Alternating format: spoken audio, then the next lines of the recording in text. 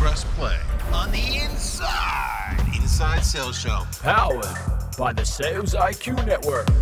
My name is Daryl Prale. I'm your host. And you, my friend, you and I, we're going on a journey every single week talking to the industry's most accomplished sales legends as they share with us their tips, their tricks, their techniques, and their tactics to become sales rock stars.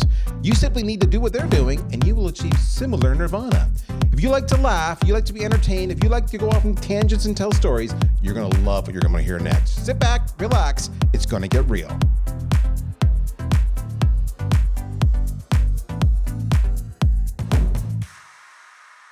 Oh, my friends. You know, it's interesting. We are the sum of our experiences. Would you agree with that? We are the sum of our experiences. If we had a traumatic childhood, then it's more than likely that we have difficulty trusting as an adult. We may want to protect ourselves and keep people at a certain distance. You know, if we were the last person picked for every single sports team ever growing up, we may have a little bit of insecurity now as an adult, even though we're no longer going through the ugly puberty stage and we're actually kind of successful and we're actually not the most ugly person going. All right. We are the sum of our experiences. And what's interesting is that continues to manifest itself over and over and over again as we grow. I have multiple situations where I can point to. I can point to both on a personal and on a professional level. Tell me if this is something you can relate to. I remember, now my wife and I, we've been married at this point in time 33 years. Now, yes, she clearly has bad judgment and she might want to reconsider this investment of time. But here we are 33 years later. However, the story goes that in our 11th year of marriage, we came incredibly close to divorce. And I don't mind sharing this. Everybody knows it, who knows me. And why is that? Well, we looked at the situation and we said, do we need a marriage counselor? Because we still loved each other, but we were having difficulties living with one another. And after discussion, we didn't think we did. What we thought was interesting was I, and now in my early 30s at that point in time, was exhibiting behaviors that I could probably point back to my childhood, as was she. And so we decided to individually go see a counselor and work on some of those issues that were part of our experiences that were affecting how we behaved now. And what happens is as you get older, some of those behaviors become more pronounced. And so for us, some time spent with some professionals who knew how to work the process was wonderful. Total sidebar. I remember my therapist doing an exercise with me that they probably teach on the second day in university. Which was, she said, Daryl, go write your obituary. And I write my obituary. Yeah, write your obituary. And so I'm like, okay. So I go and I write my obituary and I come back next week and I say, here's my obituary, read it to me. I read it to them. And they're like, okay, so basically, Daryl, you're a loving father, a devoted husband, well-liked. You made an impact on people's lives and you'll be missed. That's not the gist of it? Yeah, that's the gist of it. Okay, well, nowhere in that obituary, Daryl, did you talk about your work, about all your accolades, about whether you hit quota or didn't hit quota, about whether you were speaking on stage or not speaking on stage. That wasn't in there. Again, if I watch how you're living your life and what's affecting your marriage, you are heavily focused on your work. Why is that, Daryl? And you're like, son of a gun. All right, so that's an experience. That's one experience. It's a personal experience, just showing you how we are the sum of our experiences. On a professional side, I've done sales, I've done marketing, been VP sales, VP marketing, chief sales officer, chief revenue officer. I know a thing or two about revenue. That sounds obnoxious, not meant to sound obnoxious, meant to set the stage. Yet for 10 years, I had my own agency, my own marketing agency. And I was a marketing agency selling to B2B, typically marketers, for my services. And I would try to focus on mid-market. That was I didn't want to go small to medium. For me, I didn't want to go enterprise. And despite having all these skills, it was the most challenging situation ever because I had great difficulty initially, the first couple years, not couple months, separating myself from others. I had difficulty procuring new business. Much of my business was word of mouth because I had a positive reputation, which is fantastic. And I got referred into other accounts. As happens, that's the normal. But that's the reality. So because of that experience, I now am very cautious when I take on a new opportunity in my life, my professional life, that has me selling in a high commodity, highly competitive, difficult to separate yourself from others. Basically, what people might describe as the red waters as opposed to the blue water. The red waters where everybody's kind of fighting over the same chunk of meat, if you will, and the blood's in the water. And there's lots of shark. I tend to want to avoid that. Even this most current job I took, that was a conversation I had with my CEO, my soon-to-be CEO, Emmerich Renault. And I said, Emmerich, I see Agorapulse, it's a cool company. I love the culture. I love the product. I mean, I love everything about it. But Emmerich, there's this product called Hootsuite. There's this product called Sprout Social. Like, it's a bit of a commodity business, isn't it? What's special and what's different about you? And Emmerich said, well, Daryl, under our NDA, let me show you this piece of technology and feature function we're about to release. And I saw it, and I'm like, oh my gosh, nobody's doing that. It's a game changer. And I took the job. I took the job because I thought I can work for that. It's a little more blue water, a little less red water. We are the sum of our experiences. Our experiences drive what we do. But sometimes when you're in the middle of that experience, you're like, what do I do? All right. So, for example, many of you are exactly where I have been, where you're selling an item where there's a lot of competition, there's a lot of noise, and you're struggling with how do you stand apart? How do you generate new business? How do you hit quota? How do you, hit your revenue targets so you can get that paycheck? How do you stand above the crowd so you can continue your career? How? Well, with that all said, I think we need to talk to somebody who has done that, who is living that, who understands exactly the pain you're going through. Not only does he understand the pain you're going through, he's living it himself every single day. And today, I'm really excited to bring to you the one, the only, the amazing Christian Banach. Christian, how are you doing, my friend? I am doing fantastic, Daryl. Thank you so much for having me on. I'm super excited to be here and talk to your audience here. All right. So when I tell these stories, and those who listen to the show on a regular basis knows these stories are all based on 90+% truth and, maybe 10% hyperbole, because I wouldn't be a good marketer with a little bit of storytelling, creative freedoms. Were you sitting here thinking to yourself, oh my God, he's having me on a show and he's calling me a commodity? Or were you sitting here thinking to yourself, I can get into this because I can help these people? I get super jazzed up by this because it's something that's near and dear to it's something that we have to face on a day-to-day basis for the sales and marketing of our own company. And it's something we face on a day-to-day basis for each one of our clients. The market is super competitive for what we do and for what our clients do.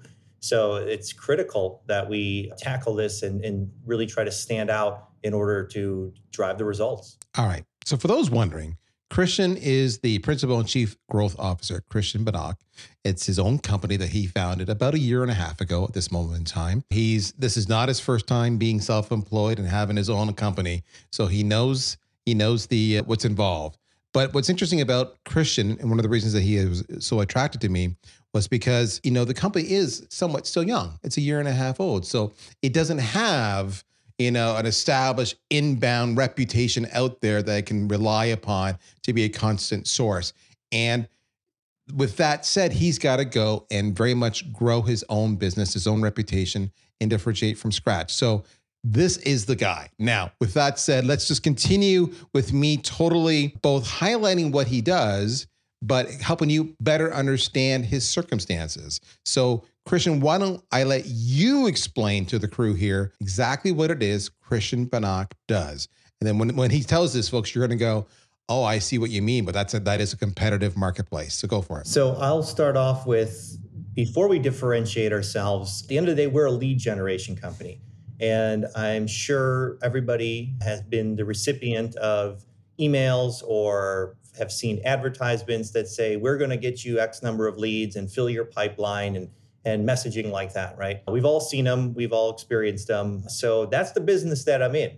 And there's a lot of what I would call maybe bad actors in the space that don't provide very good quality services. A lot of it may be outsourced to, far off. So it's not always considered in the highest regard. However, there are certainly firms out there, and we believe we're one of them, that actually do provide a very high level of service to our clients, and we really serve a great function. So at the most basic level, we are a lead generation company. But how we've started to differentiate ourselves, and this is why I'm going to start to sell the story here, we are a business development and growth consultancy. That's how we position ourselves. So we don't say we're a lead gen company.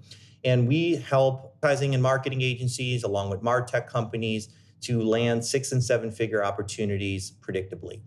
And we do that through a proactive outbound prospecting approach. So that's through cold calling, cold email, and social media engagement to ultimately schedule appointments between decision makers at enterprise companies and our clients, which are, again, those advertising and marketing agencies and MarTech companies. Okay. So there you go. That's what his firm does. And I mean, let's just think about, okay, I know you guys are frustrated sometimes selling what you sell. Think about Christian. He said it right there. He was so eloquent how he said it. There are some bad actors. I love that phrase. There are some bad actors in the industry, and that affects and impacts us and our initial perceived reaction when we're out prospecting. But I love his differentiator. See how you went right? I didn't even ask him. He said, but our differentiator is we are a business development and growth company. We're not a lead gen company. We are a business development and growth company focused on advertising and marketing companies and MarTech companies land 6- and 7-figure deals. Boom. Boom. Mic drop. Like, he knows who he is. There's no ambiguity there. Okay. So with that, what we're going to do is we're going to do something a little different that we've never done before. We're going to walk through, and Christian's going to help us understand, essentially how he gets new business and the challenges he faces and what tools and techniques he uses that are helping him be successful. And I want you to think about this, okay? Christian is got beyond being in a commodity space, beyond being bad actors, he's selling a product to his buyer who does the same thing already. In other words, he is a marketer, he is a sales. They are selling to MarTech companies, they're selling to marketing and advertising companies who themselves do marketing and advertising for lead gen, who are MarTech companies who themselves are used for lead gen, which means the executives he's selling to claim to have the same skills he has, which means they're scrutinizing how good he is as part of that due diligence process. He has got everything stacked against him, and he's being incredibly successful. So sit back, boys and girls, and let's go on a journey, and let's see what Christian can teach us all from the man himself. Christian, where do you want to start with this story? Yeah, well, we can start. I think when we're talking about, this is true for ourselves and through our clients, we drink our own Kool-Aid. So our primary source of, business development for ourselves is through outbound prospecting. I think it would be odd if I was to tell you we run radio ads and that's where we get our clients from, yet we tell our clients they should be outbound prospecting. So yes, so we drink our own Kool-Aid here, and it's outbound prospecting is our number one source. And where do we begin, though, with outbound prospecting?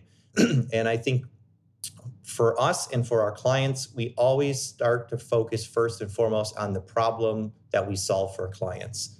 And that is critical. It's not we can send you X number of emails or all of the outputs that you might get from a campaign. It's really about how we can help solve a pain point that somebody's experiencing. So in our situation, we get very granular.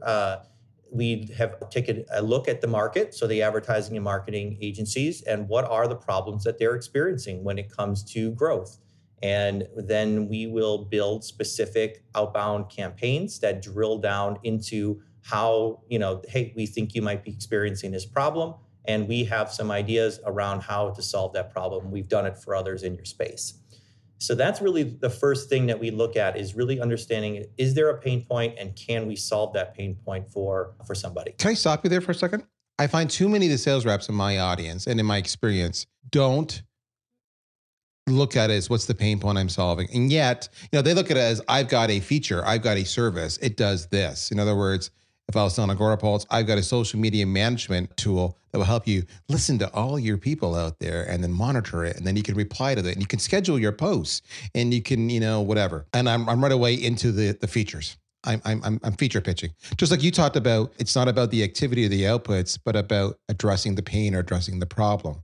So how did you figure out the problem that you solve? How did you actually identify what it is? How would you coach my sales audience to identify the problem that they solve? Yeah. So I think there's a variety of ways.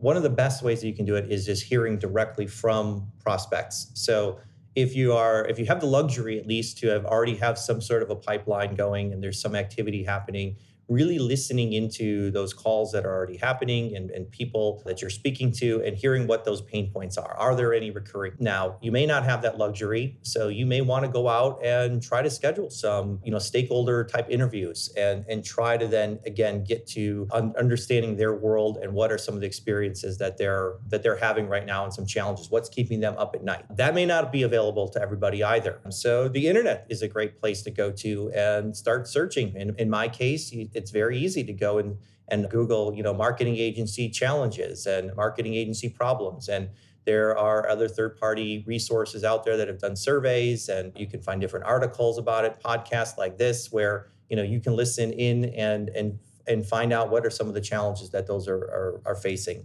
And I think that really is probably true of any industry. I mean, if you can hear it directly, that's great. If you can talk to past clients or former clients, that's great. And then doing some third-party research and start to really see what those themes are that seem to keep emerging. I love that. Okay, so folks, you've heard me say this over and over again. I get redundant sometimes. I don't know why you still listen to me because I'm like a broken record. Have you talked to some of your current customers, or as Christian was talking about, even just, figure out who your ICP is and go after them and talk to them, even if they're not your customers, but they fit your target market, to look for recurring themes, recurring comments. And I love the fact, for many of you won't do that. You say, well, I don't have time, or I'm shy, which is weird because you're in sales, or we're new, we don't have a lot of customers, therefore maybe it's not a big enough sample size. Okay, fine.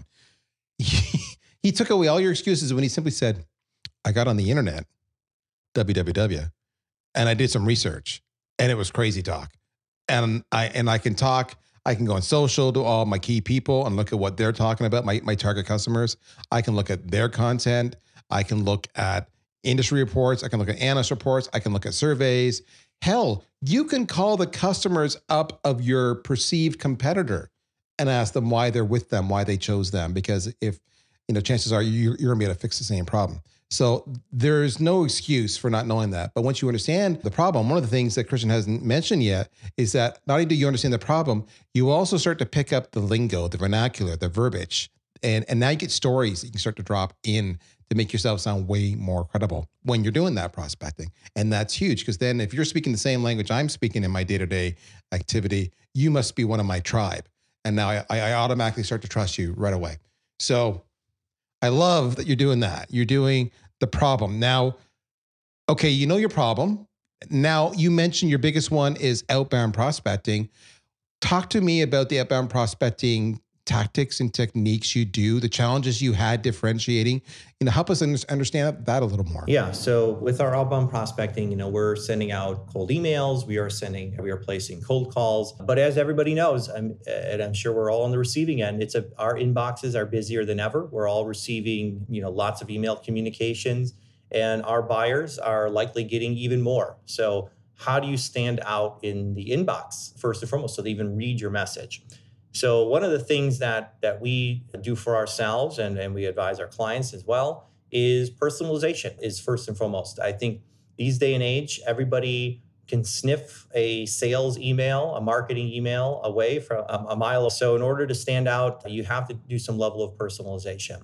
So, we highly advise, and we do for ourselves, is we do some research into each company and we find out something that's happening that's related to that problem and that they may be experiencing. And we use that information then to customize the subject line and customize that first opening, sentence or two of the email So that individual who gets that error in the inbox, knows that it's unmistakably written, for them and for their company. And that has really helped us, achieve incredible open rates compared to industry averages, which then, is leading to much better results overall. When you do that and you eventually close that deal, do you ever get feedback from your new customers about what about you prompted them to respond to your outbound efforts? Because to your point, they get a lot of outbound, attempts for them to become customers of other vendors. Do they share with you why you? Yeah, we hear a couple of different things. So one is we oftentimes hear, we don't normally respond to messages like this, but yours caught my eye because of A, B, C, right? And usually that A, B, C has something to do with the personalization, that we took the time to sit down and write something to them.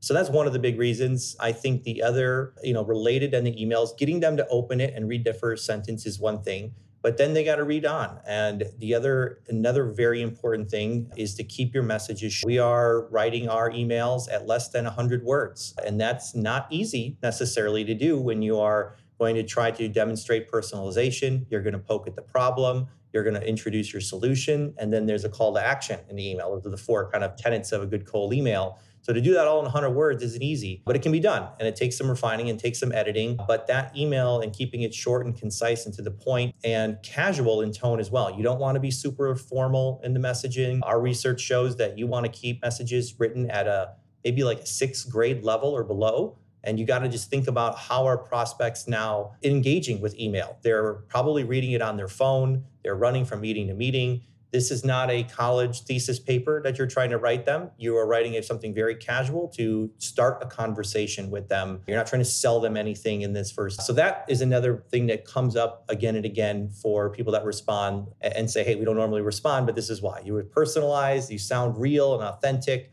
And, we figured, what the heck, let's give it a shot. All right. So let's just start recapping here, folks. We're just going to build on this.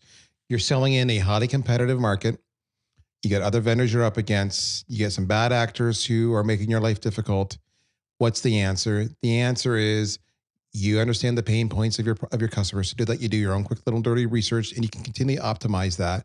You gather up some stories. You understand how they speak, the language they use, and then you go and you do active outbound, including keeping emails short, less than 100 words. That's what my alarm bells are going off, because I'm like, yes, because I can skim through that very quickly on my phone, which is where they're likely consuming it, and keeping it very casual.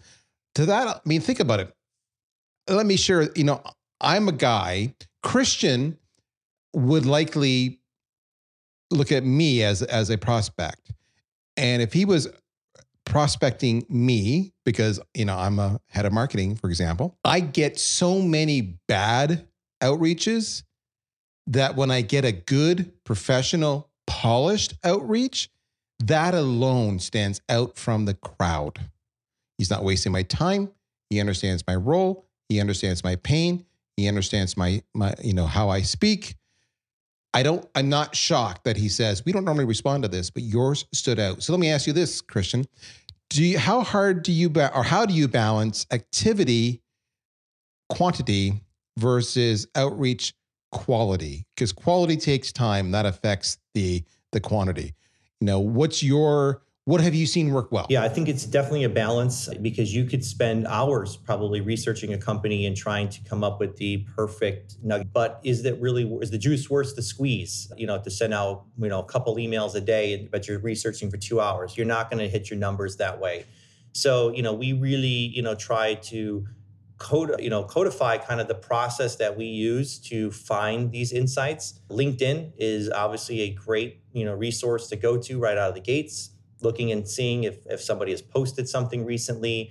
We think of it almost as a continuum. If that prospect has posted something, we call it self-authored content. So they've been on a podcast, they posted something about something that's happening at the organization. Those are really, really great nuggets to look for first. Now, if you don't find anything that is personalized, and we're talking, this is a quick scan on LinkedIn. You should spend no more than a minute to look and see, have they actually posted something? If they haven't, then you want to turn your attention more towards the company itself. What's happening at the company level? And again, it's a quick looking on LinkedIn. It's a quick Google search, company name, and maybe what your organization does. So that's another a quick look, and you're looking to see if anything's happened on more of a company level then. So the process, once you get into the flow and you know it works, and I think every organization that's listening in probably has different resources that they would want to, look at, but, you should be spending, I would say maybe 10 minutes tops on doing the research. And then you start writing the message. If you're spending more, you're either looking in the wrong spot, you don't have a good process in place, or you're just kind of avoiding, trying to do the work, which I do see happen sometime as well. So you just want to get a process in place, have some places that you typically go, and spend no more than 10 minutes doing the research portion of it. So if I do the math, we'll say 10 minutes max before you send the message, send the email, whatever it might be. For simple math, that's 6 per hour. Is that right? That's 6 per hour. Yeah, that's my math. It says it's 6 per hour. Let's say even 15 minutes. Let's have some fun. Say it's 15 minutes. It's 4 per hour. So in an 8-hour day, yeah, that's still 48. That's so around, we'll say 50. That's a lot. That's a lot if you were to do that. That's highly personalized, highly relevant outreach attempts. Now, I'm curious, you made mention earlier about that you convert much higher than the average because of what you're doing. And that's also a promise you make to your prospects as well, that your future customers, that if you engage this is the results that'll happen. How do you tend to measure yourselves and validate that you're doing this right? And when do you adjust your tactics, your techniques, your approaches, your methods because maybe suddenly they stop working for whatever reason? So, we get this question a lot, like what should we be converting? And because we have the liberty of looking at a lot of our client data, we have some general benchmarks on where you should be converting and how many of those emails that you send out should be coming back as what we call a positive reply. Because there are going to be replies that say, take me off your list, I'm not interested, go to hell. You're going to get some of those as well. That's just part of the business. So we really measure what the positive replies are. And the percentages are going to range from, if you're doing enterprise, it's going to be much lower than small business. If you're doing certain industries are tougher to break into. So we have a general guideline that we look for our clients. But again, the idea here is that you just want to measure it, get a couple hundred emails out and then improve upon it. And it doesn't really matter where you stack up against others in the space. It might be a guidepost, but you just want to constantly iterate and get a little bit better every time. And if you're just trying to outdo yourself every time, eventually over a period of a few weeks or a few months, you're going to have a really high performing campaign. And I think that's been a key for us. And the way we look at things is we build everything out in what we call sprints. So we do 30-day sprints where we'll have a certain message. We put it into market, and then we test and we learn and we see what the response rates are. What are the conversion rates that are actually happening from those emails? What are some of the feedback that we're getting from that? And then the next month, we're going to make some tweaks to our overall message and our process based on the learnings that we had from the prior month. And we do that on a month-to-month basis. A lot of reps don't measure. A lot of reps don't iterate. They simply get frustrated and they say it's not working, and that's where as far as they go. And that is, we just heard Christian say we do 30-day sprints. You were creating these, sufficiently relevant sample sizes that we can then optimize and iterate the process, review what works, let's optimize it, let's try it again. And we're always looking to gain a percentage or 2 point of improvement every iteration. And that just comes by actually being intentional, putting it in your calendar that it's time to go and review the results. And what do I need to do? Where do I need to optimize to get better results? As opposed to just saying, I don't know, it's not working, I'm just going to guess. It's about being intentional. I love that you're doing that.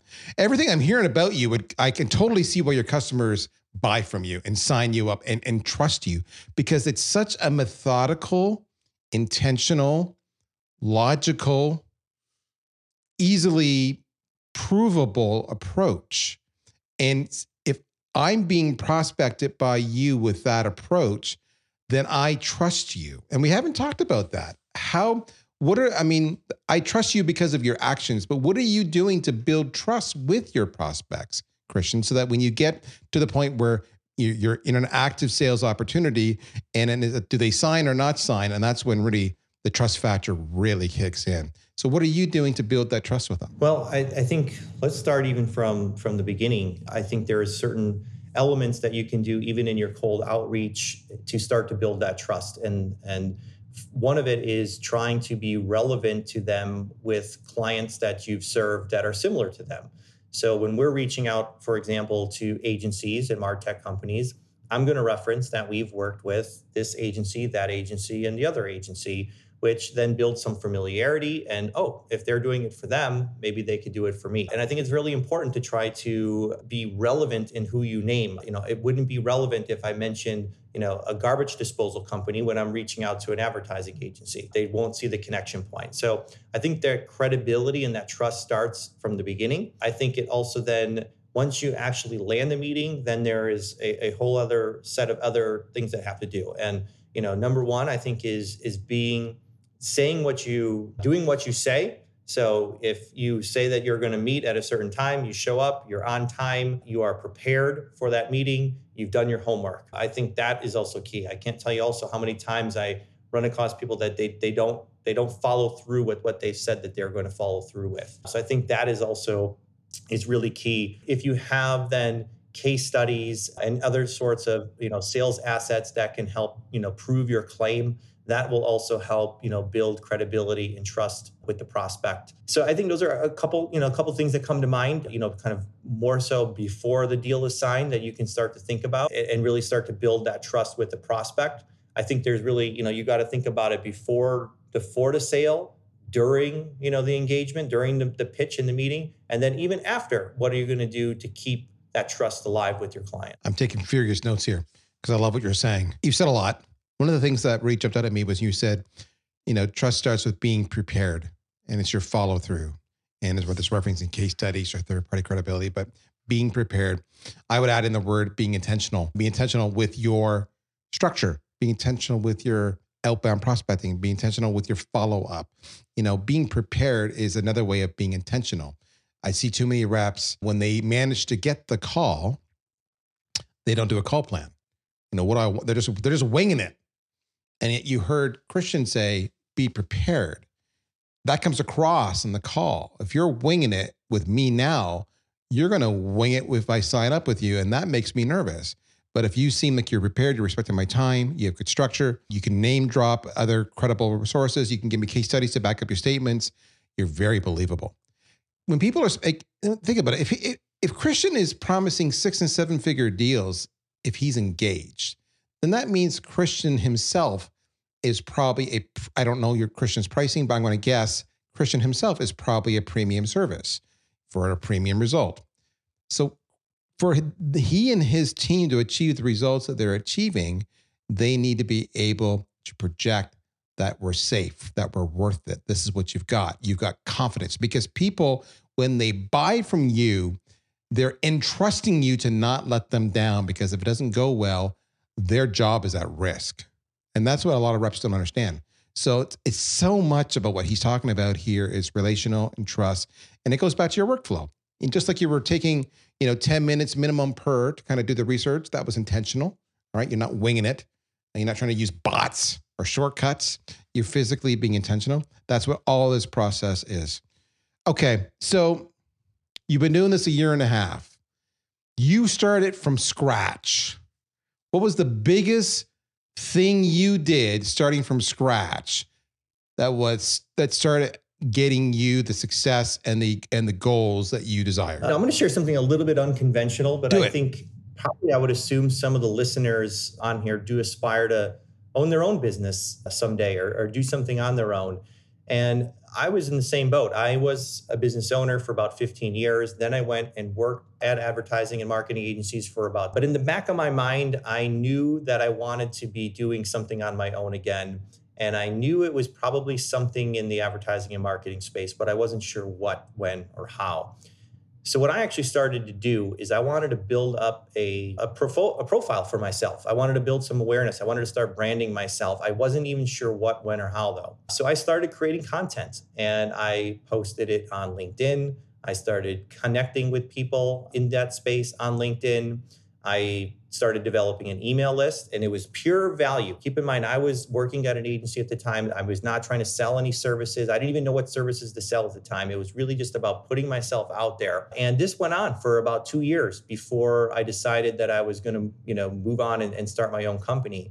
But when I did move on and start my own company, I had already developed a little bit of a following from agency owners and MarTech owners because of the content that I was producing. And I was back to kind of the trust portion of it. I was consistent in that content creation that I did. And there was a level of trust then that people had. So when I decided to make this move and I reached out to some people that were now in my network, they were, yeah, I would love to, work with you. I'd love to take a chance and see how this goes with you.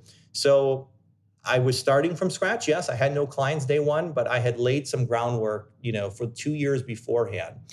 So I share that story, again, because I think whether that is you deciding that you want to work on your own, like I did, or even if you just want to, start to brand yourself as an expert in a certain area, there is a long tail that will come with that will help your sales career down the road. And I think a lot of people are thinking very short term. How am I going to get the sale tomorrow? Versus thinking about how am I going to build a brand, a personal brand around myself that's going to, hopefully help me for years and years to come. So why I love what Christian just said. A couple of years ago, I had a talk that I had created that I gave at a variety of shows for a brief period of time because talks get tired. But it was called Sell Like a Marketer. That's what it was called like. And it was saying you as a sales rep need to learn from marketing and what they do. Now listen to what Christian just told you. Now listen to what I told people in that session. I said, you need to become a branding expert. Only the branding is you. How do you brand you? You need to write content just like marketers write content. You need to appear on podcasts and webinars just like marketers do. You need to start your own podcast like marketers do. You need to do a newsletter like marketers do. You need to build an email opt-in list like marketers do. And in the early time, all you're doing, because marketers are not monthly or quarterly based, they're much longer horizon. So they're building up this brand equity by adding value for the first, 6, 12, maybe 18 months, 2 years in the case of Christian, before you start to harvest that. And the beauty is, you can use all that content and that branding though right away in your messaging, in your sequencing, as part of your credibility, as part of your selling technique, because you can share your own content depending on the objections you get or the questions you get. There you go. That's exactly what Christian talked about because he's committed to his craft. He invested it. He's in a highly competitive marketplace and he's been able to distinguish himself. And it all goes back because he knew what the problem was that his audience had. And he was able to approach it in a professional, methodical, intentional, sophisticated, outbound prospecting manner that resonated with his audience.